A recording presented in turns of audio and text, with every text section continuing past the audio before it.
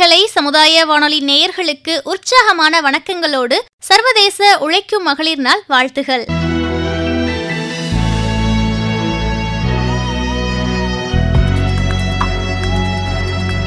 இன்னைக்கு நம்ம வானொலியில இந்த தினத்திற்கான சிறப்பு நேர்காணலை கேட்டு ரசிக்க போறோம். இந்த நேர்காணல்ல நம்ம கூட இணைய போறவங்க யாருன்னா, மாண்புமிகு நீதிபதி டாக்டர் எஸ் விமலா அம்மா அவர்கள். 1983ஆம் ஆண்டு வழக்கறிஞராக பதிவு செய்து சிதம்பரம் மற்றும் கடலூர்ல பயிற்சி பெற்று பின் 2002ஆம் ஆண்டுல சென்னை மகிழா நீதிமன்றத்தோட முதல் நீதிபதி ஆனாங்க. 2005ஆம் ஆண்டு சிறந்த மாநில அரசு அலுவலக விருதை அழகியல் சார்ந்து திருச்சியில் உள்ள சிவிக் எக்ஸ்னோராவிடமிருந்து மாவட்ட நீதிமன்ற வளாகத்தை சுத்தமாகவும் பசுமையாகவும் வைத்திருந்ததற்கான விருதையும் இவங்க பெற்றாங்க. அது மட்டும் இல்லாம 2006ஆம் ஆண்டு இந்தியாவில் ஒரு மாநில நீதித்துறை அகாடமியின் இயக்குனரான முதல் பெண்மணியும் இவங்க தான்.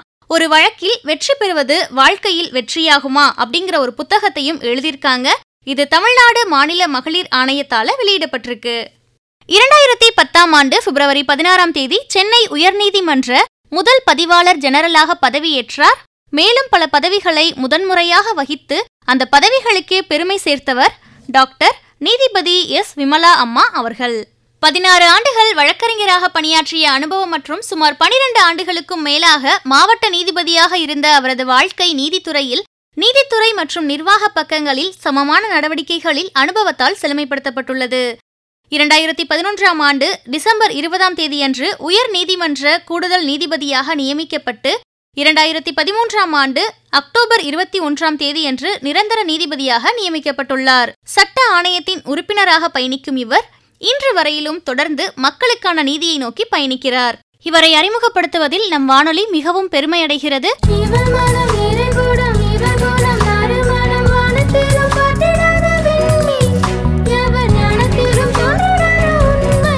இவரை பற்றிய இந்த அறிமுகத்தோட வாங்க நேயர்களே, நம்ம இன்றைய இந்த நேர்காணலை கேட்டு பயனடையலாம். இவருடன் இன்று நேர்காணலில் இணைபவர் அழகப்பா பல்கலை சமுதாய வானொலியின் production executive doctor C Sumathi அவர்கள். இவன் நன்மைகள் தொடங்கும் நீரூற்று, பூவிலும் மோதாத பூங்காற்று, தத்தி நடக்கிறாள் சுமையோடு தன் குடும்பத்தை காக்கும் ஆளாற்று. அழகப்பா பல்கலை சமுதாய வானொலியின் சர்வதேச மகளிர் தினத்திற்கான சிறப்பு நேர்காணலுக்கு உங்களை வரவேற்பதில் மகிழ்கிறோம். வணக்கம் அம்மா. அனைவருக்கும் மகளிர் தின வாழ்த்துக்கள். தையலை உயர்வு செய் என்று சொல்லிவிட்டு போனார் புரட்சி கவிஞர் பாரதி. மகளிர் முன்னேற்றத்தை அடிப்படையாக கொண்டு இந்த நிகழ்ச்சிக்கு ஏற்பாடு செய்திருக்கின்ற அழகப்பா பல்கலைக்கழகத்தினுடைய துணைவேந்தர் உள்ளிட்ட உங்கள் அனைவருக்கும் என்னுடைய பாராட்டுதல்களையும் நன்றியறிதலையும் தெரிவித்துக் கொள்கிறேன். பட்டங்கள் ஆள்வதும் சட்டங்கள் செய்வதும் பாரினில் பெண்கள் நடத்த வந்தோம் அப்படின்னு ரொம்ப எளிமையாவும் அழகாவும் பாடிட்டாரு பாரதியார். ஆனா உலக அளவிலேயே பெண்கள் நீதித்துறைக்குள்ள வரது அப்படிங்கிறது அத்தனை எளிமையா அமையல. குறிப்பா நம்ம இந்தியாவில பெண்கள் நீதித்துறைக்குள்ள காலடி எடுத்து வைத்தது எப்போது, எப்படி தொடங்கியதுங்கம்மா? இந்தியாவில சிவில் சர்வீஸ்ல உள்ளடங்கிய வெளிநாட்டு பணித்துறையில தான் நிலைமை இது மாதிரி இருந்ததுன்னா, இந்தியாவில வழக்காடு மன்றங்களில், அதாவது நீதிமன்றங்களில் பெண்கள் நிலைமை எவ்வாறு இருந்தது, அதற்கும் பெண்கள் போராடத்தான் வேண்டியிருந்தது. இது சம்பந்தமா சொல்லணும்னா நான் உங்களுக்கு 2 பேரை பத்தி சொல்லணும். ஒருத்தவங்க இங்கிலாந்துல பாரிஸ்டர் பட்டம் பெற்று இந்தியாவில பின்னர் பதிவு செய்து கொண்ட சீதா அவர்கள். இன்னொருத்தவங்க இந்தியாவிலேயே சட்டம் பயின்று சென்னை சட்டக்கல்லூரியில சட்டம் பயின்று அதுக்கப்புறம் இங்க வழக்கறிஞராக பதிவு செய்து கொள்ளவும் வாதாடவும் போராடி கொண்டிருந்த ஆனந்தாபாய் அப்படிங்கிற ஒருத்தவங்க. இதுல சீதாங்கிறவங்க ஒரு நீதிபதியோட பெண். அவங்க இங்கிலாந்துல படிச்சதுனால இங்கிலாந்தினுடைய ஆளுமையின் கீழ் உள்ள எந்த இடத்திலும் அவர்கள் வழக்கறிஞராக பதிவு செய்து கொள்ளலாம் அப்படின்னு இருந்ததுனால அவங்களால ஈஸியா வழக்கறிஞரா இங்க பதிவு செய்து கொள்ள முடிந்தது. அந்த ஹரி கோர் அப்படிங்கிற ஒரு பாரிஸ்டர் இருந்தாரு. அவரோட முயற்சியாலதான் இந்தியாவில பெண்களும் வழக்கறிஞர்களாக ஆகலாம் அப்படிங்கிற நிலைமையே என்னைக்கு வந்ததுன்னா அது 2/4/2023 தான் வருது. அது வரைக்கும் யாரும் வழக்கறிஞரா பெண்கள் யாரும் உள்ள வந்துட முடியாது. இதுல ஆனந்தாபாய் அவர்களுடைய போராட்டம் ஒரு கொஞ்சம் வித்தியாசமான போராட்டம் கூட. அவங்க என்ன கேட்டாங்க அப்படின்னா, மதராஸ் சட்டக்கல்லூரியில சட்டம் பயின்ற முதல் பெண்ணாக இருப்பவர்கள் அப்ப உள்ள ஆளுநரை சந்திக்கிறதுக்கு வாய்ப்பு கொடுத்திருந்தாங்க. அப்ப அவங்க ஆளுநர்கிட்ட என்ன கேக்குறாங்கன்னா, எல்லா உயர்நீதிமன்றங்களிலும் இந்த மாதிரி சட்டம் படிச்ச பெண்களுக்கு வேலை கொடுக்குறாங்க. அட்லீஸ்ட் நான் வழக்கறிஞரா பணிபுரிய முடியலனாலும் எனக்கு ஏதாவது ஒரு வேலையாவது கொடுக்க சொல்லுங்க அப்படின்னு சொல்றாங்க. அவர் கவர்னர் அதை பரிந்துரை பண்றாரு. ஆனா அப்பொழுது இருந்த சென்னை உயர்நீதிமன்றத்துல என்ன அதுக்கு பதில் கொடுத்தாங்கன்னா, இவங்களுக்கு எந்த விதமான அனுபவமும் இல்ல, வழக்கறிஞராகவும் அனுபவம் இல்ல, எந்த இடத்திலும் பணியாற்றிய அனுபவமும் இல்ல, அதனால இவங்களை நாங்க கணக்குல எடுத்துக்க முடியாதுன்னு சொல்றாங்க. அப்போ என்ன கேள்வி இருக்கு அப்படின்னு சொன்னா, இவங்க என்ன கேட்டாங்க, எல்லாத்துக்கும் அனுபவத்தை வச்சுக்கிட்டு தான் வேலை செய்ய முடியும்னா அப்ப யாரு முதலில் வேலை கொடுப்பதுங்கிற கேள்வி இருக்கு. என்னால சிறப்பாக பணியாற்ற முடியும் அப்படின்லாம் வாதாடி பாக்குறாங்க. ஆனா அவங்களுக்கு அதுக்கு ஒரு வாய்ப்பே கொடுக்கல. என்ன பதில்லாம், அந்த பதிலை விட இந்த பதிலுக்கான காரணம் இருக்கு பாத்தீங்களா, அதுல என்ன சொல்றாங்கன்னா, சட்டம் படிக்க எத்தனைக்கும் போதே நீங்க நடைமுறை சிக்கல்கள் எல்லாம் யோசிச்சிருக்கணும் அப்படின்னா அவங்க சட்டமே படிச்சிருக்க கூடாதுன்னு அர்த்தமா, அது என்னன்னு தெரியல. ஆனாலும் அவங்க ஒரு வழக்கறிஞர் வி சீனிவாச ஐயங்கார் அப்படிங்கிறவங்கள்ட்ட போய் அப்ரண்டிஸா அவங்க பணியாற்றி அதுக்கு பிறகு பெரிய ஒரு போராட்டம் நடத்தி அவர்கள் வழக்கறிஞராக பதிவு செஞ்சு கொண்டாங்க.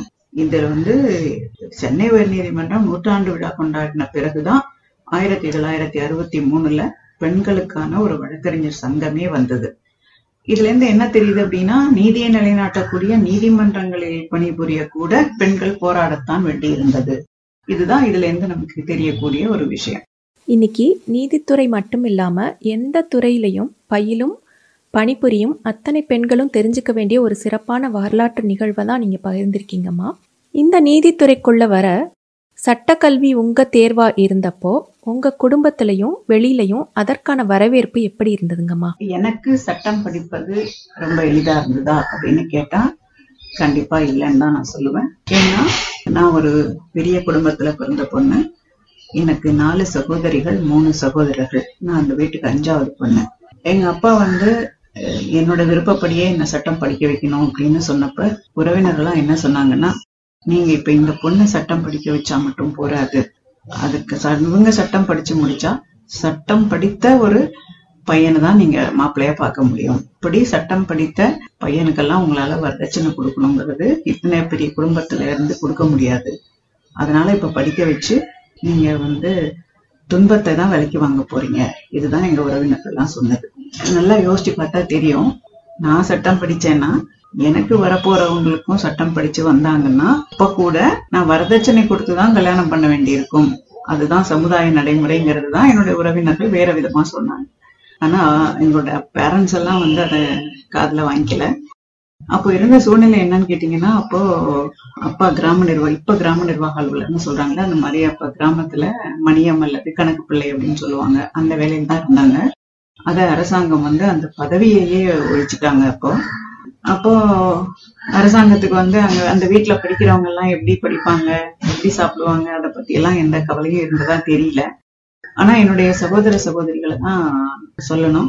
அவங்க எல்லாருமே சொல்லிட்டாங்க, நல்லா படிக்கிற பொண்ணு என்ன படிக்கணும்னு ஆசைப்படுறாங்களோ படிக்கட்டும், நாங்க அதுக்காக எந்த சாக்ரிஃபைஸ் வேணாலும் பண்றோம், நாங்கெல்லாம் ஈக்குவாலிட்டி எல்லாம் கிளைம் பண்ண மாட்டோம், அவங்க படிக்கட்டும்னு சொல்லிட்டாங்க. அந்த மாதிரி கடைசி வரைக்கும் எல்லாரும் எல்லா உதவியும் பண்ணதுனாலதான் என்னால சட்டம் படிக்க முடிஞ்சது. ஆணும் பெண்ணும் நிகரென கொள்வதால் அறிவிலோங்கி இவ்வையம் தழைக்குமாம் அப்படின்னு பாலின சமத்துவத்தை பத்தி நம்ம பாரதி அப்பவே பாடி வச்சிருக்காரு. இன்னைக்கு இந்த 2023ஆம் ஆண்டு சர்வதேச மகளிர் தினத்துக்கான கருப்பொருள் கூட digital innovation and technology for gender equality, அதாவது பாலின சமத்துவத்திற்கான புதுமை மற்றும் தொழில்நுட்பம் அப்படின்னு தான் ஐநா சபையே அறிவிச்சிருக்கு.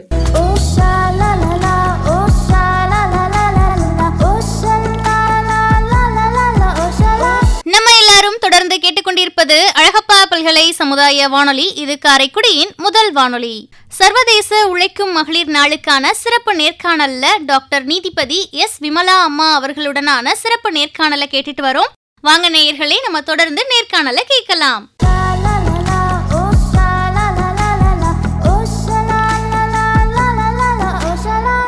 அம்மா, இன்னைக்கு இந்த சமுதாயமும் சட்டமும் பெண்களுக்கான சம வாய்ப்பை கொடுத்துக்கிட்டு இருக்கா? நமது அரசியலமைப்பு சட்டம் என்று சொல்லப்படுகின்ற தாய் சட்டம் என்று பொதுமக்களால் அறியப்படுகின்ற அரசியலமைப்பு சட்டத்திலேயே ஆண்களும் பெண்களும் சட்டத்திற்கு முன்னால் சமம் அப்படின்னு சொல்லியிருக்காங்க. ஆனால் நடைமுறையில் என்ன நடக்கிறது? நான் இதுக்கு உதாரணமா ஒரு வழக்க சொல்றேன். இது ரொம்ப வருஷத்துக்கு முன்னாடி நடந்த வழக்கு. ஆனால் வரலாற்று முக்கியத்துவம் வாய்ந்த ஒரு வழக்கு. வரலாற்றில் பதிவு செய்யப்பட வேண்டிய ஒரு நபர் சம்பந்தப்பட்டது. அவர் பேர் சிபி முத்தம்மா. அவங்க 9 வயசா இருக்கும் போதே அவங்களுடைய அப்பா இறந்து போயிடுறாரு. அவங்க அம்மாவுக்கு 4 குழந்தைகள். ஆனாலும் எல்லோரையும் படிக்க வைப்பதுதான் அவங்க செய்யக்கூடிய மிகப்பெரிய கடமை அப்படின்னு அம்மா நினைச்சாங்க. அதனால முத்தம்மாவையும் அவங்க நல்லா படிக்க வச்சாங்க. முத்தம்மா 25வது வயதிலேயே சிவில் சர்வீஸ் என்று அறியப்படுகின்ற, இப்ப பொதுமக்கள்லாம் IAS IPS அப்படின்னு சொல்லுவாங்க இல்லையா, அந்த ஒரு பெரிய பதவிக்கு அவங்க தகுதி வாய்ந்தவங்களா ஆயிட்டாங்க. அவங்க சேர வேண்டியது வெளியுறவுத்துறை, அவங்க விருப்பம் அது. ஆனா அந்த நியமனம் செய்யக்கூடிய தலைவர் என்ன கேக்குறாரு அப்படின்னா, நீ வெளியுறவுத்துறையில தான் சேரணுமா அப்படின்னு கேட்கும்போது முத்தம்மா சொல்றாங்க, எனக்கு இந்த பணிதான் பிடிச்சிருக்கு, எனக்கு அதுதான் வேணும் அப்படின்னு சொல்றாங்க. அந்த துறையில சேருவதற்கு மிகப்பெரிய தடங்கள்லாம் வருது. ஆனாலும் அவங்க சேர்றாங்க. ஆனால் அந்த துறையினுடைய விதிமுறைகள் எல்லாம் நீங்க பாத்தீங்கன்னா சட்டம் கூட அந்த காலகட்டத்தில் சமமாக இல்லை அப்படின்னு தான் சொல்லணும். ஏன்னா அந்த வெளியுறவுத்துறையில பணியாற்றுகின்ற பெண்கள் திருமணம் செய்யணும்னா அரசாங்கத்துக்கிட்ட அனுமதி வாங்கணும். திருமணத்துக்கு பிறகு பணியில முன்பு போல செயல்பட முடியலன்னா ராஜினாமா செய்யணும். இந்த மாதிரி விதிமுறைகள். பணி உயர்வு வரும் பொழுது அதை ஒரு உரிமையாக கோர முடியாது. இந்த மாதிரிலாம் அந்த ரூல் இருந்தது. அப்போ அந்த விதிமுறைகள்லாம் பாலின பாகுபாடு அப்படின்னு அவங்க முத்தம்மா கருதுனாங்க. அந்த அடிப்படையில பெண்ணையும் ஆணையும் சமமாக இந்த விதிமுறைகள் நடத்தவில்லை அப்படின்னு சொல்லி அவங்க உச்ச நீதிமன்றத்துல வழக்கு தொடுக்கிறாங்க. அந்த வழக்கை அப்பொழுது விசாரித்தவர் மாண்புமிகு நீதியரசர் கிருஷ்ண ஐயர் அவர்கள். அவங்க என்ன கேட்டாங்க அப்படின்னா, திருமணம் என்ற ஒரு காரணத்திற்காக ஒரு பெண்ணால் ஒரு பதவியை சரியாக நிர்வகிக்க முடியாது என்றால் இதே விதிமுறை திருமணமான ஆணுக்கும் பொருந்தும் தானே, இப்படி என்ன ஒரு விதிமுறை அப்படின்னு அவங்க கோர்ட்ல கேட்டாங்க.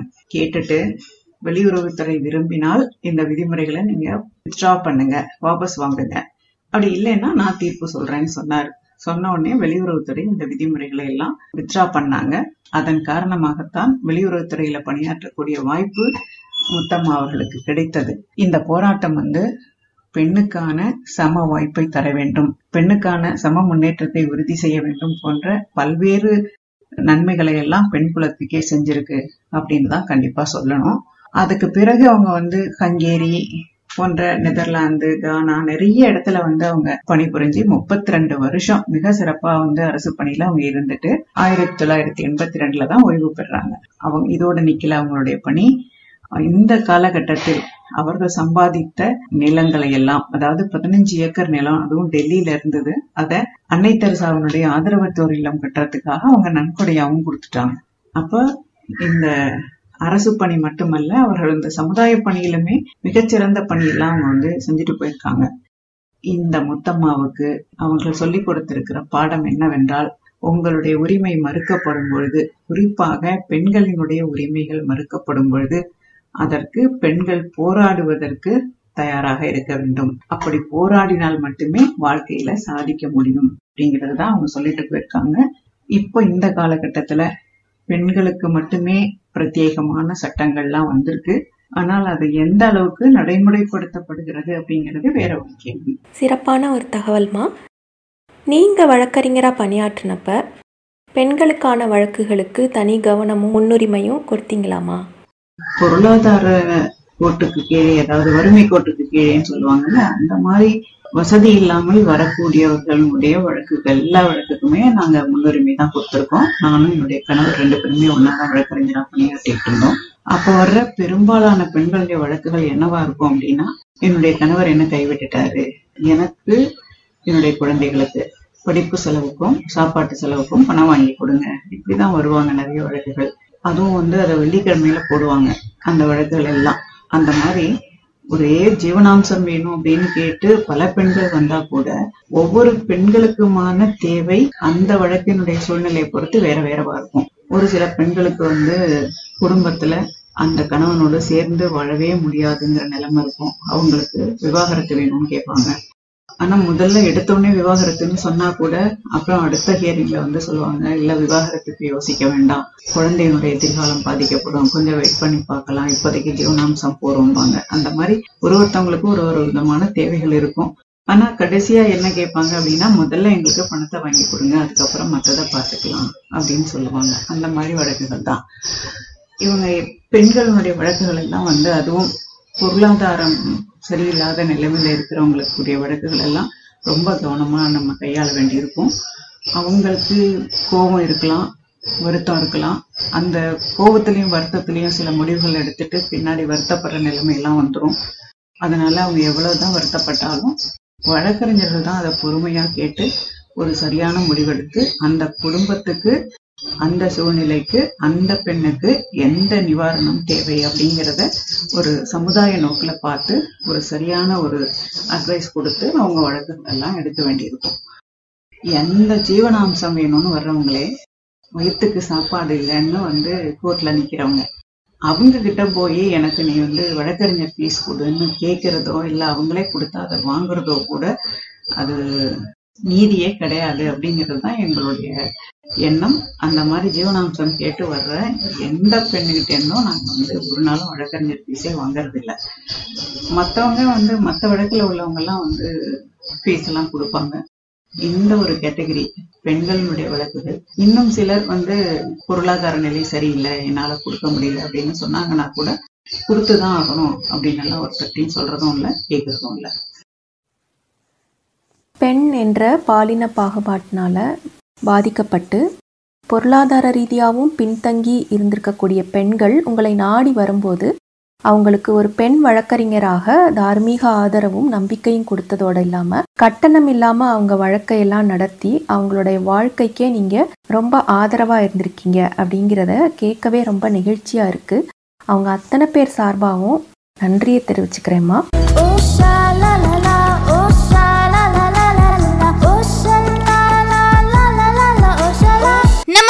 தொடர்ந்து கேட்டுக்கொண்டிருப்பது அழகப்பா பல்கலை சமுதாய வானொலி. இது காரைக்குடியின் முதல் வானொலி.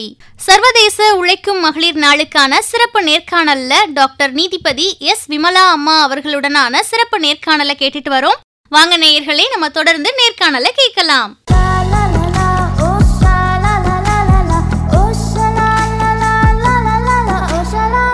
அடுத்ததாக இப்போ ஒரு பெண்ணுக்கு பாதுகாப்பு அவளுடைய குடும்பம் தான் அப்படிங்கிறது தான் ஒரு பொதுவான எண்ணமாக இருக்குது. ஆனால் அந்த குடும்பமே அவள் மீது வன்முறையை செலுத்த முடியும் அப்படிங்கிற விழிப்புணர்வு வர்றதுக்கே ரொம்ப காலமாச்சு இல்லையா? இந்த குடும்ப வன்முறை அப்படிங்கிறத பற்றி கொஞ்சம் சொல்லுங்கம்மா.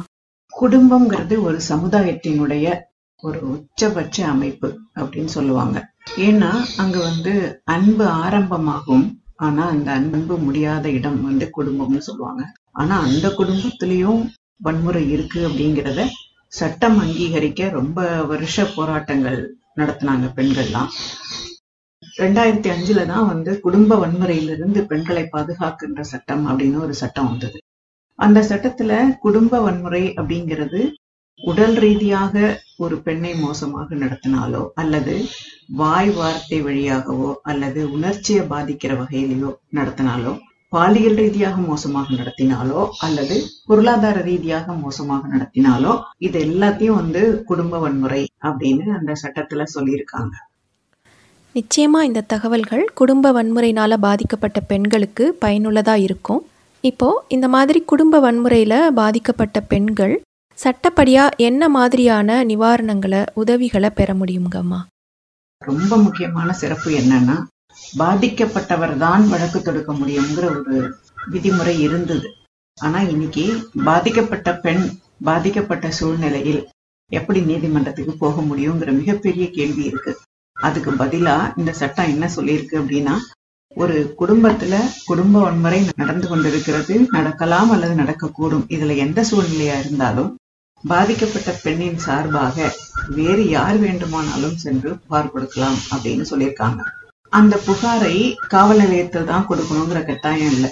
காவல் நிலையத்துக்கு குடும்ப வழக்குகள் போகும் பொழுது அதை சரியான முறையில கையாளலைன்னா அந்த பெண்ணுக்கு பாதிப்பு ஏற்பட நிறைய வாய்ப்பு இருக்கு. அதனால இதுல என்ன சொல்லியிருக்காங்கன்னா, ஒரு சமூக நல அலுவலரிடமோ காவல் நிலையத்திலோ அல்லது நீதித்துறை குற்றவியல் நடுவர்கிட்டயோ புகார் அளிக்கலாம் அப்படின்னு சொல்லியிருக்காங்க. இதுல அந்த பாதிக்கப்பட்ட பெண்ணுக்கு என்ன தேவைகள் இருக்கோ அதை முக்கியமா கருத்துல எடுத்துக்கிட்டு இருக்காங்க. முதல் தேவை அவங்களுக்கு உறைவிடமா இருக்கும். பாதுகாப்பா தங்கறதுக்குரிய ஒரு இடம் தேவை இருக்கும் அவங்களுக்கு. அதனால அடுத்து தொடர்ந்து அந்த இடத்துல இருந்து அவங்களுக்கு வன்முறை ஏற்படாம இருக்கணும் அப்படின்னா அவங்களுக்கு ஒரு சரியான ஒரு உறைவிடத்துக்கு மாற்று ஏற்பாடு அவங்க செஞ்சு தருவாங்க.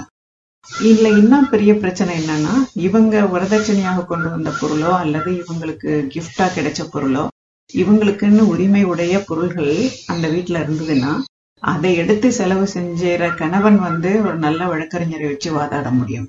ஆனா இந்த பெண்ணுக்கு அப்படி வாதாடக்கூடிய வாய்ப்பு இருக்காது. ஏன்னா அந்த பொருள் எல்லாம் அவங்க கணவர் வீட்டுல இருக்கும்.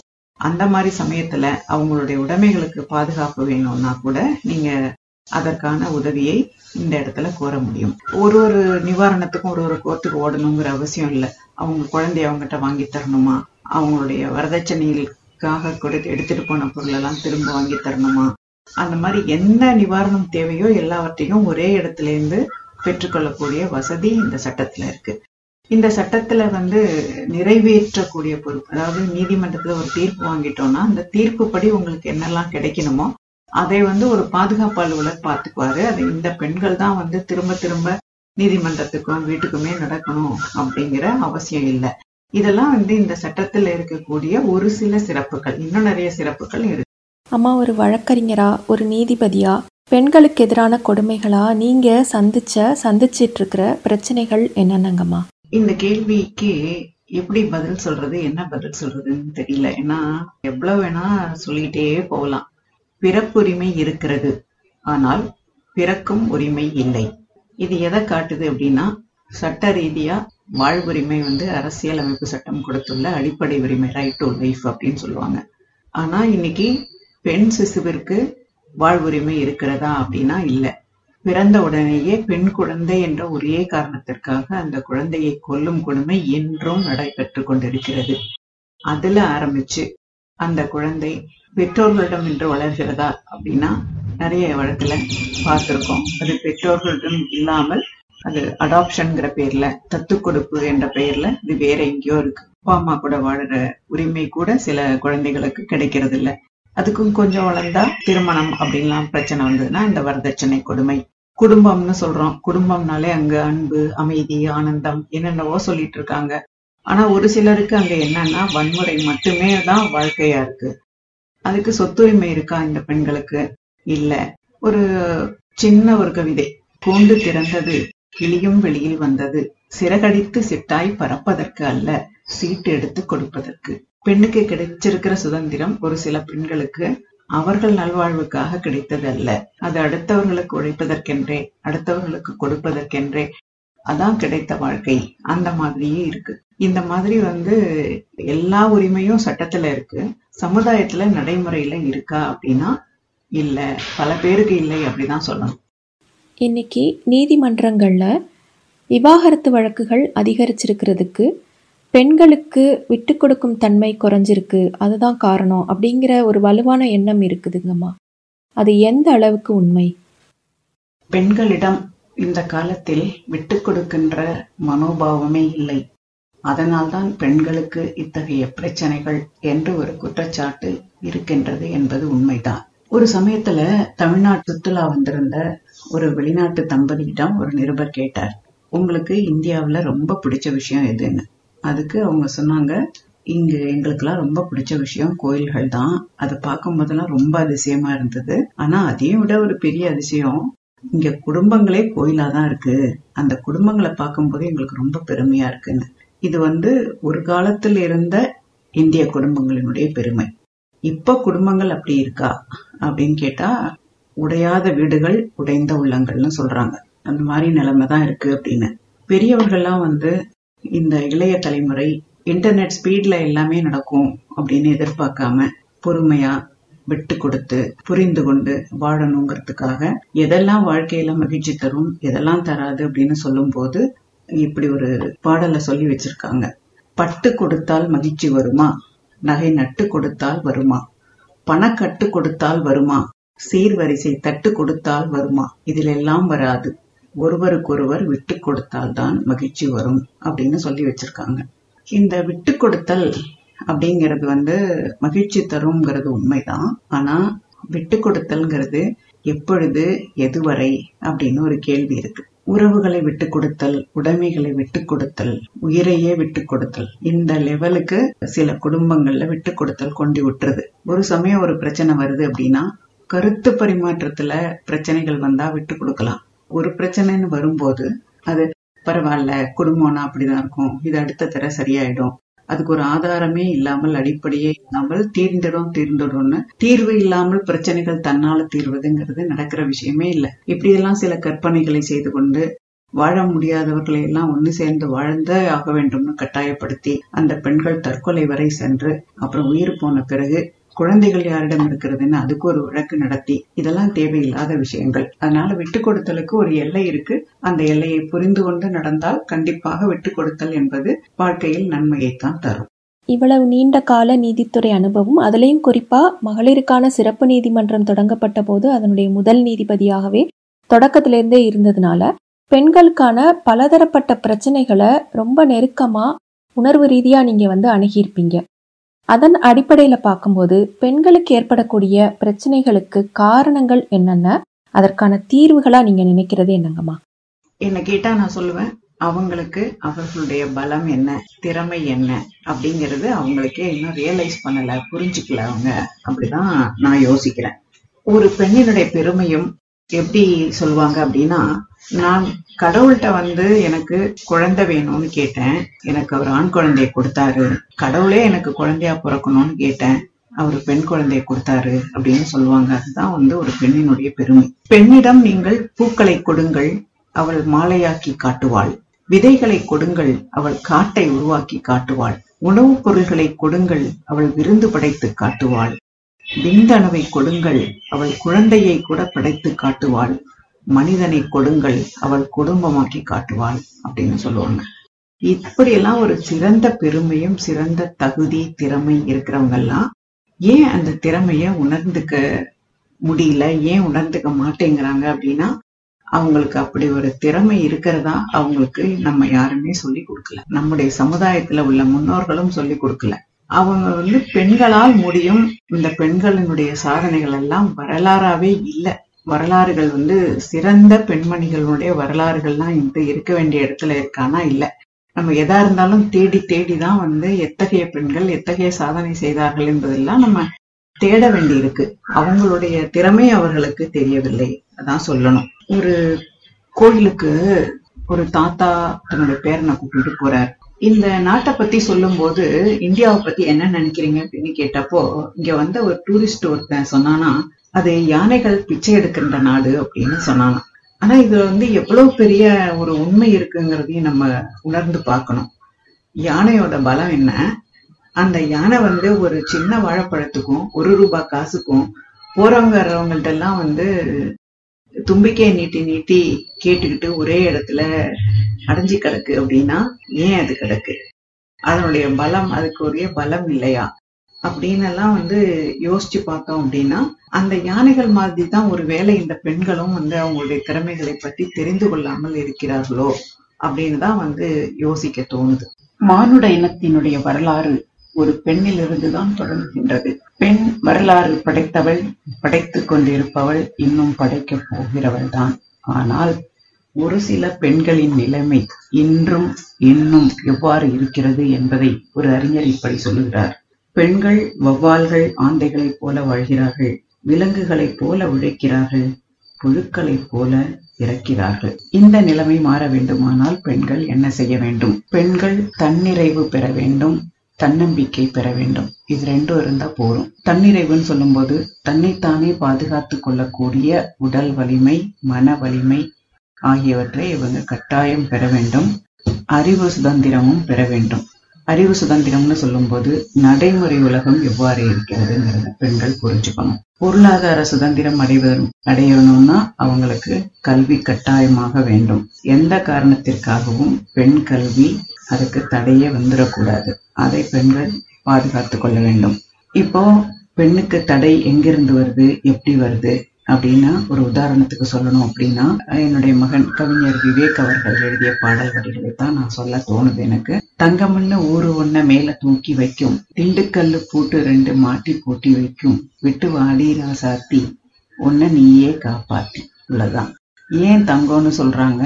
எங்க தூக்கி வைக்கிறாங்க, அதுக்கப்புறம் நமக்கு என்ன நடக்க போகுது, இதுதான் நடைமுறை உலகம்னு நான் சொல்றது. இது இந்த நடைமுறையிலிருந்து, இந்த நடைமுறை தடைகளிலிருந்து ஒரு பெண் எப்படி வெளியில வரணும் அப்படிங்கிறத புரிஞ்சு தெரிஞ்சு நடந்துகிட்டா அவங்களுடைய சுதந்திரத்திற்கு எந்த விதமான தீமையும் வந்து விடாது. நீதிமன்றங்கள்ல இருக்கக்கூடிய நீதி தேவதையை பெண்ணா வடிவமைச்சவங்க கிரேக்கர்கள் அப்படின்னு கேள்விப்பட்டிருக்கோம்.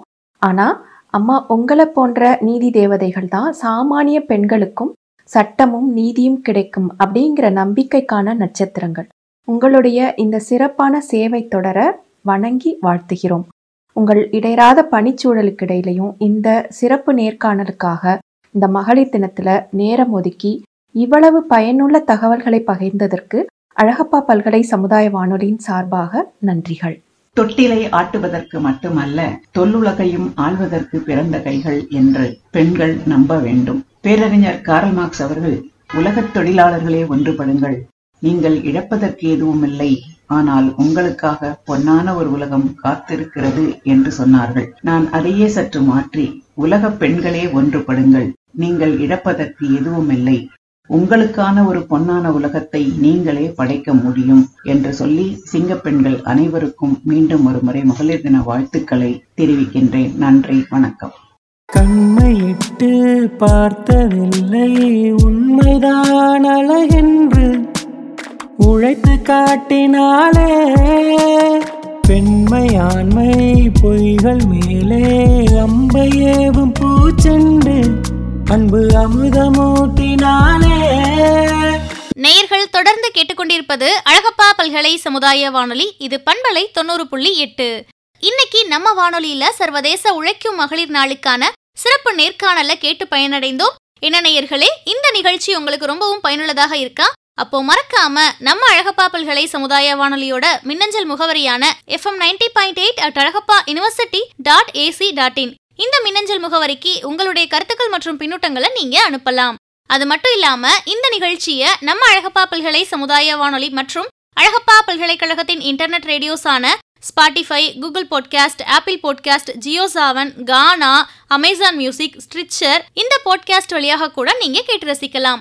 தொடர்ந்து இணைந்திருப்போம். இது அழகப்பா பல்கலை சமுதாய வானொலி, காரைக்குடியின் முதல் வானொலி. நன்றி நேயர்களே. அசுர மகளே, உன் இதயத்தில்